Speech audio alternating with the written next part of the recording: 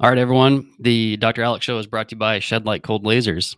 And Shed Light Cold Lasers has been a game changer for us at HML professionally and personally at home. Personally, on a personal note, I had a very bad bout of vertigo. And I got probably 85% there by going to a few different functional neurologists over the years to help me out with it. Then I bought this. And this is a game changer because one, it's portable. That means I can take it to the office, use it on patients all day, make sure it stays charged, come on home, and then throw it in my pocket and use that home. And this is what cleared up my vertigo.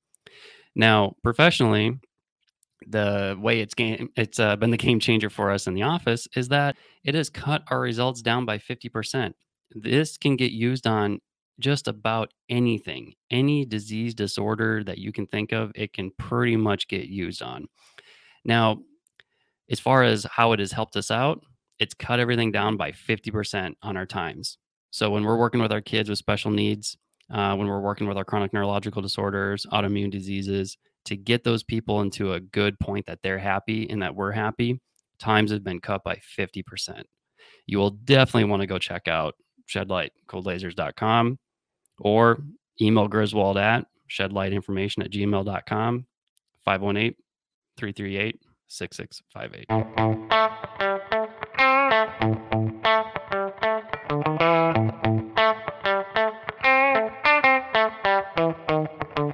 All right, everyone. Welcome to the Dr. Alex Show. And today we're going to talk about autism. Now, autism, super complex, also known as autism spectrum disorder and the spectrum. And the diagnoses have changed over the years. The criteria have changed over the years. And we're not really going to go too much into all of that because all of that is information that everyone can find online, the different levels of autism and things of that nature. But a couple things that I just want to talk about is neurology and autism and why did we ever start getting into this? Now, when I was going through school, I would sit there in class and we'd learn why autism was going from 1 in 10,000, or depending on what you read, 1 in 30,000 kids in the 1980s to as much as 1 in 54 kids now diagnosed with autism. Or I should say 1 in 54 people, diagnosed with autism. And not going to go into all of the controversial topics, at least this episode, as to why autism is on the rise. But in school, we got really crummy answers such as, oh, it's genetics. Well, I got news for you. Our genes don't change that much over 30 and 40 years. Even with a process called de novo mutation, big fun word for you, that de novo gene mutations don't even change that much. So a lot of it has to do with what's in our environment. And with that, that means our system is overwhelmed with autism, and our schools all of our school resources, our insurance resources, private and public associations and firms and charities, state-ran insurances such as Medicaid. And now, as people who were first diagnosed with autism early on are approaching an age that we will get to close to retirement, now Medicare might have to be responsible for taking care of these people. Either way, our system is overwhelmed, and our field, functional neurology, when it started coming around, saw a need for it. Saw a need that we could go in and potentially fill in some of the gaps and help these other professionals out. So when I was going through school, I worked on a couple of kids with autism in the student clinic, which was such a blessing. Then when I got out in practice, I was in a place with multiple doctors, and the other doctors' patients would have children with needs, or my patients would bring in their kids with needs. And the number one thing that the parents would talk about is, we've just kind of hit a lull. We've kind of hit a stopping point in our progress.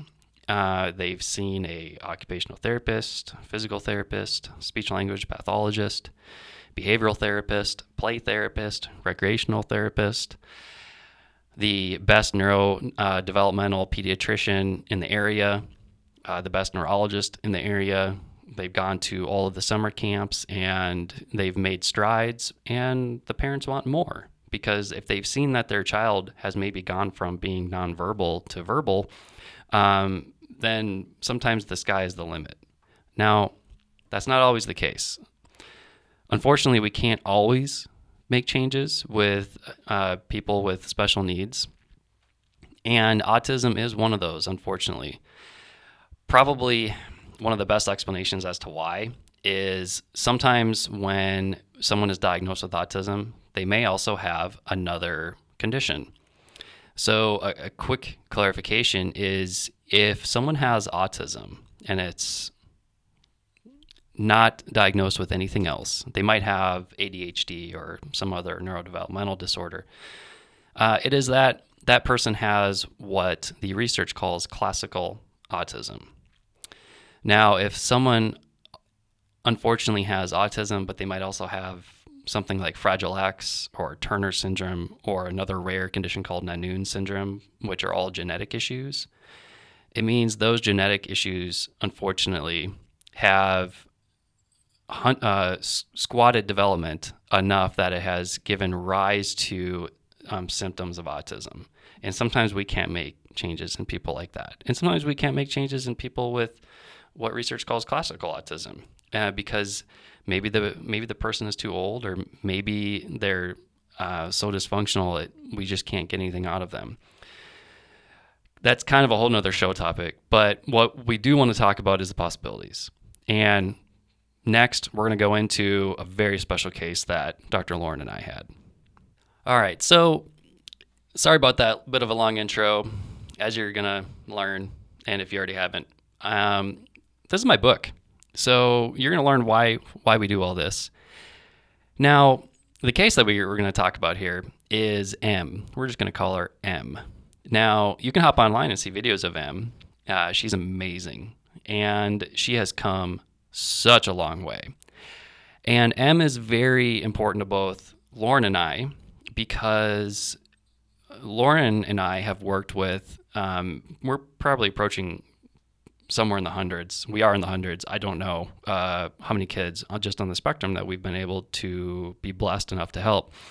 But M was important because she was one of the first kiddos that we worked with together in our new office. Now, M was 8, close to 9 at the time when she first came in. And she was nonverbal. Spoiler alert, she did great. She is talking. So when she first came in, she was nonverbal. And the only thing you could get out of her are some screams, some yells, and every once in a while the parents would state that, as clear as day, she would say cat or dog or son, something along those lines, one-syllable words. But then you wouldn't hear any sort of word for 6 months to a year. So for all intents and purposes, she was nonverbal. Now, when she came in, all she did was really walk around the room. As you guys know, if you have a child on the spectrum or someone with special needs and they're pretty dysfunctional, they walk around, they touch things, they get to know things, they explore things, they will put things in their mouth just like a toddler. And she was doing all of that. So a lot of her exam was observation, unless we were actually able to get some sort of data out of her. We could check things like, how strong is she? What's her gross motor skills? Can she balance? Can she balance on a balance beam? Can she balance on one leg? Can she stand with her eyes closed? Does she even know what it means to stand with her eyes closed? Can she withstand loud sounds? Does she mind having glasses on her face? Does she mind certain music? All of these things are things that I found out within an hour's worth or 45 minutes worth of her walking around the room and saying, hey, come on over here, let's do this real quick. And she was, again, about 9. She was operating overall around like a 4-year-old's level, other than the inability to talk. She could walk, she could kind of run, she could kind of color, she could do a couple things academically, but that was about it.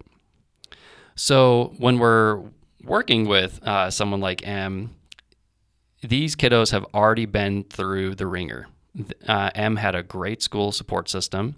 She still does, where there was an occupational therapist, speech and language pathologist, a physical therapist, and then all of her SPED or special education teachers and all of their assistants.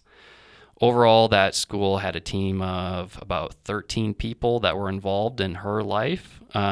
Maybe not daily, but at least a couple times a week they were involved in her life.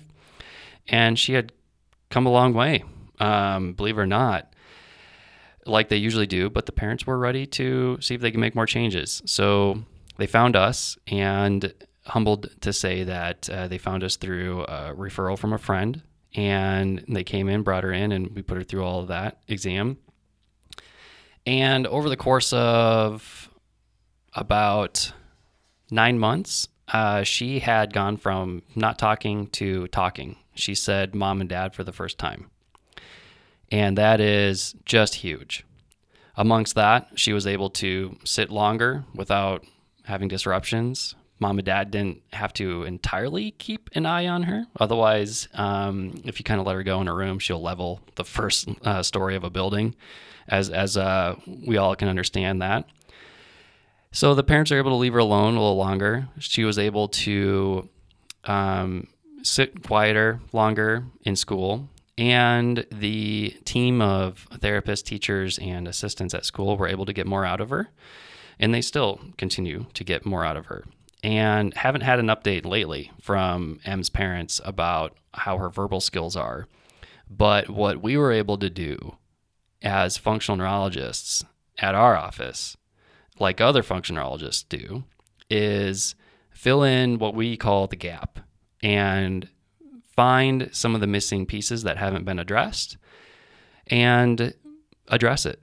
And it doesn't matter why they weren't addressed. It's just sometimes it's out of people's training, or there's so much you have to work on with these kids. There's so much going on that you have to pick your battles. You can't do 10 hours of therapy a day for a kid. You're not going to get anything out of them. So we were able to pick up the missing pieces and get a lot of gains and function out of M.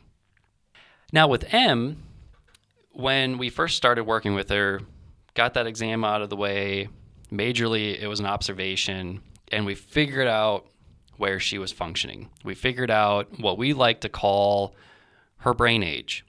She was about 9 at the time, but unfortunately her brain was not functioning like a 9-year-old. And when I talk to parents about this, I always have to emphasize, please do not take offense to this, but this is how I can best relate to you, your child's functionality. And especially if the parents are blessed to have other children that are neurotypical, then they understand. So when M came in, she was about 9, she was functioning at about 4 to 5 years of age, and the parents were like, yep, spot on. So that means that it helps the parents also understand that sometimes that's unfortunately how you have to talk to her and how you relate to her. And it also puts in the back of your head, okay, she's only about 4, she's only about 5. So what does all that mean? Well, we were able to get into the school and sit down with the 13 odd some people plus the principal and go over what we had found to be most impactful to M's life if that got addressed, so that way they can get more out of her.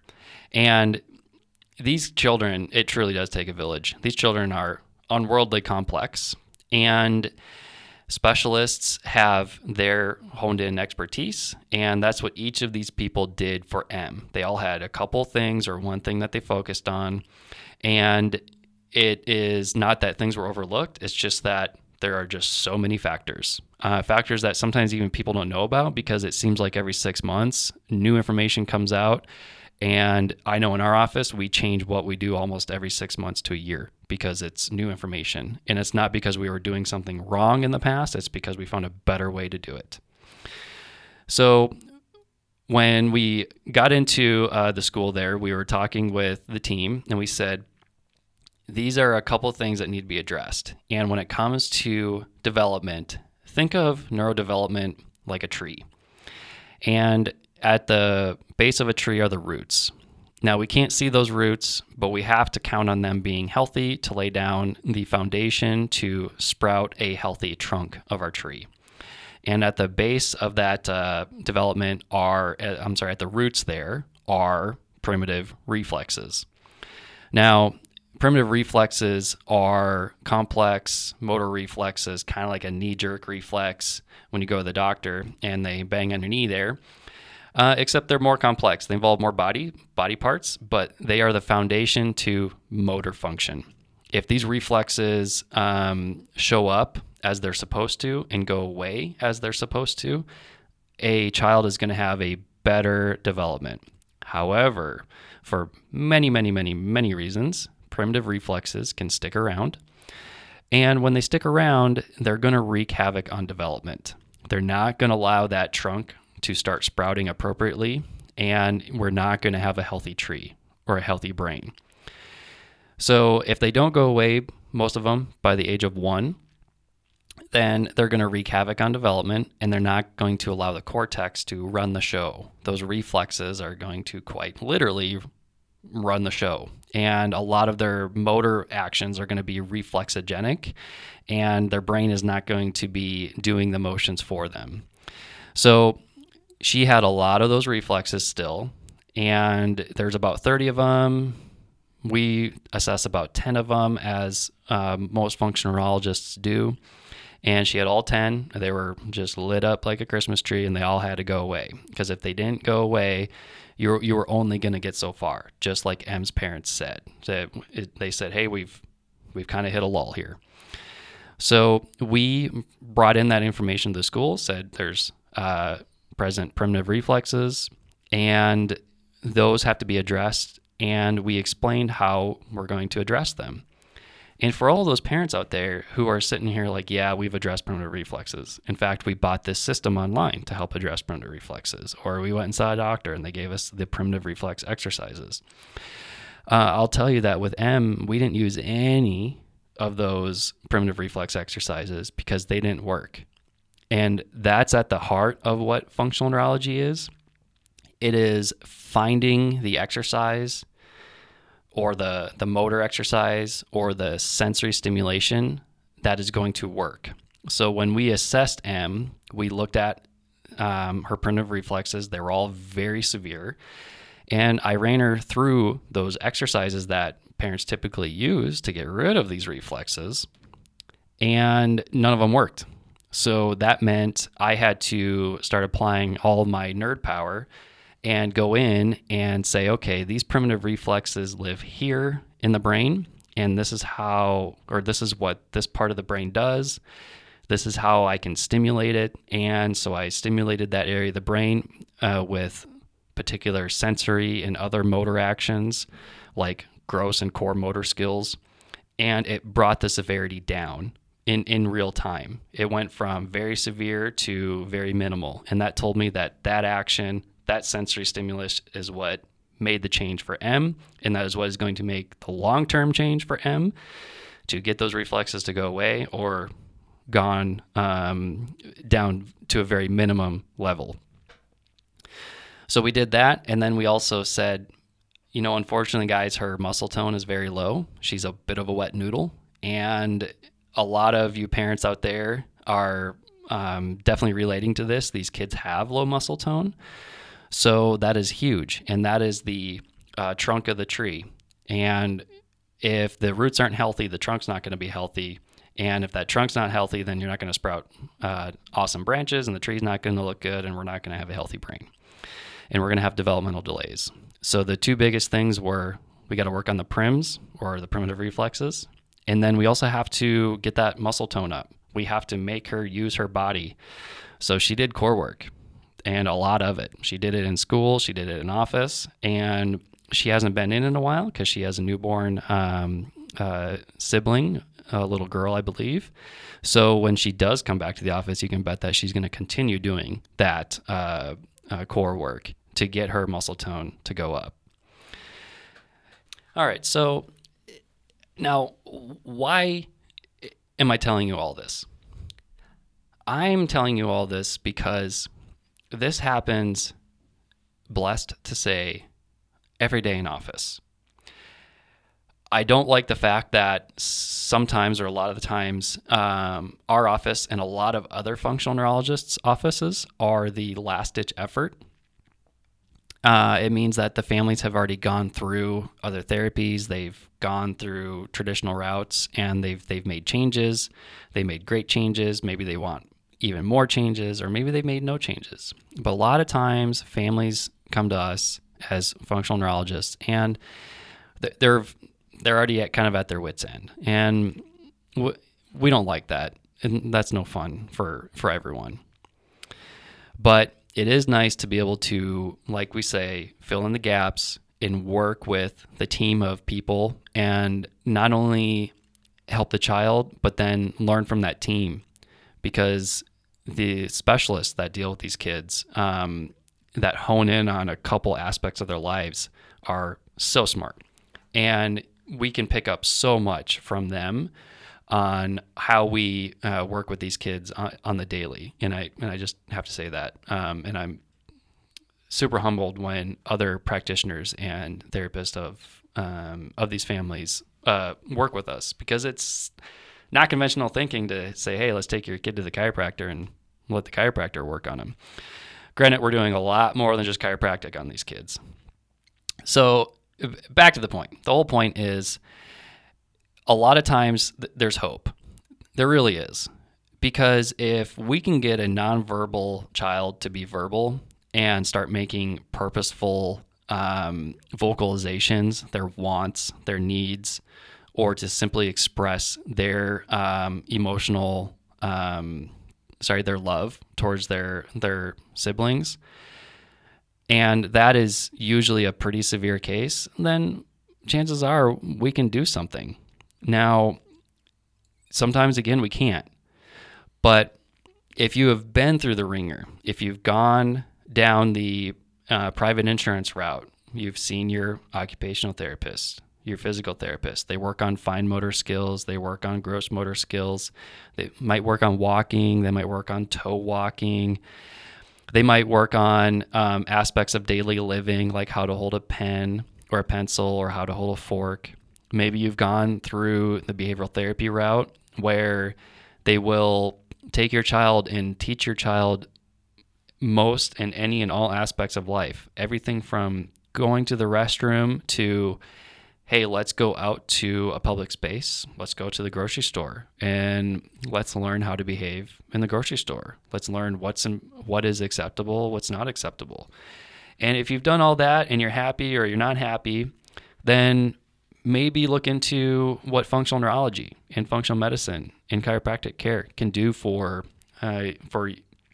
your loved one.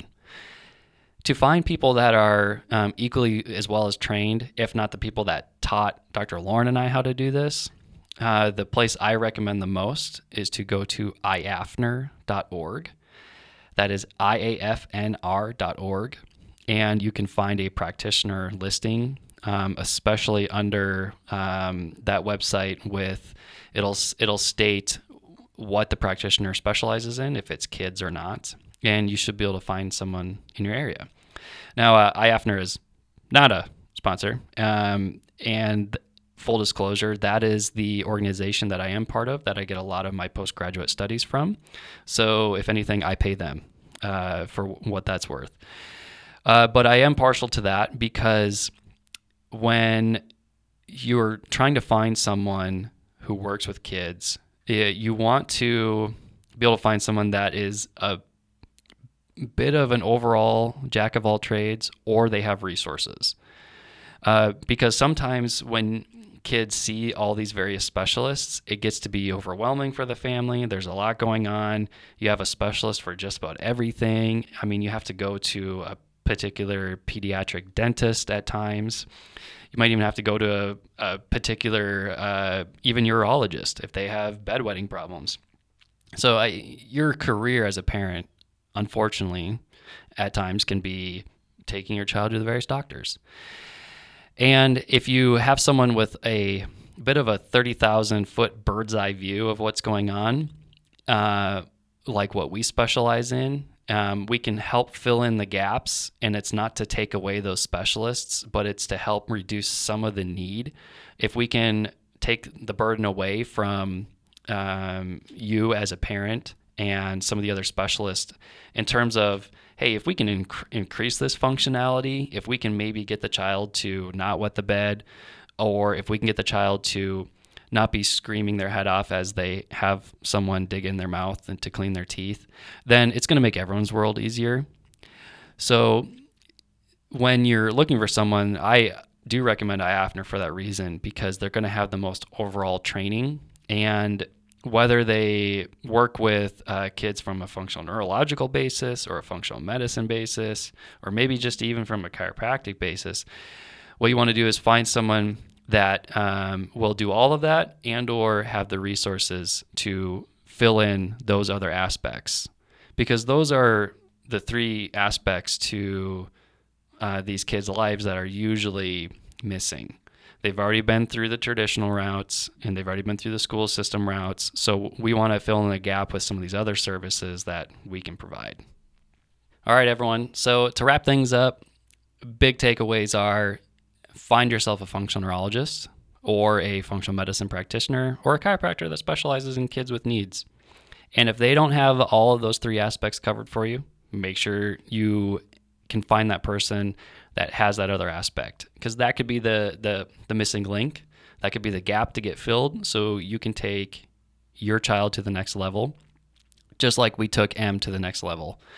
And we'll talk more details about how we did that and everything that went into her case. And I'm due to get an update, so I'd love to provide that for you guys.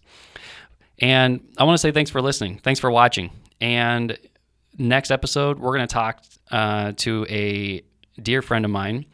Funny thing is I've never met the guy, but I know that I have learned from him in the past because of his teachings. And it's kind of gone full circle where I was not learning from what he has done in the past to now he's back in our lives, because he is the gentleman that is the director for Shed Light Cold Lasers. And we're going to talk about cold lasers. We're going to talk about what those lasers are, how awesome they are, what they do for people, how it's changed our practice, and how we get to use them every day and speed up our results, get better results, more profound results. And that gentleman's name is Dr. Damian Griswold. So I am very excited to share his story and get him on and just talk about lasers and how we get to apply it to not only children with autism, but all children with special needs and all patients for that matter. All right, everyone. The Dr. Alex Show is brought to you by Apex Energetics, apexenergetics.com. First of all, to learn more about Apex Energetics, head on over to that website. If you want to get Apex Energetics directly, please call them 1-800-736-4381, or you can shop our online store. You can get to our online store at myhcpstore.com. Username is Dr. Alex. Otherwise, if you'd like to find a doctor that uses Apex Energetics, you can give them a call or go to the website and they'll direct you to a doc in your area that should be doing very good work with Apex Energetics. Apex has just been instrumental in our lives professionally and personally. About 6 years ago, we went through one of the most hellacious traumas that you can think of. And if it weren't for Apex with their stress support line of products, I probably would not be here. Point blank, period. And in the office, making the switch from other lines to Apex Energetics has sped up our results with our patients, supporting them through their healthcare needs, probably by 25%, if not more. And when it comes to Apex Energetics, we just want to remind everyone that we are here to not cure diseases, making claims. We're here supporting people, increasing their healthcare needs, and helping them achieve their goals. apexenergetics.com.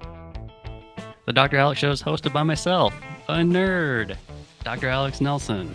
I'm a chiropractor, board certified in functional neurology and childhood neurodevelopmental disorders. The show is available on Apple Podcasts, Google Podcasts, Spotify, or most any of your other favorite podcast apps. The Dr. Alex Show is a production of Fredcasts. Think, speak, act.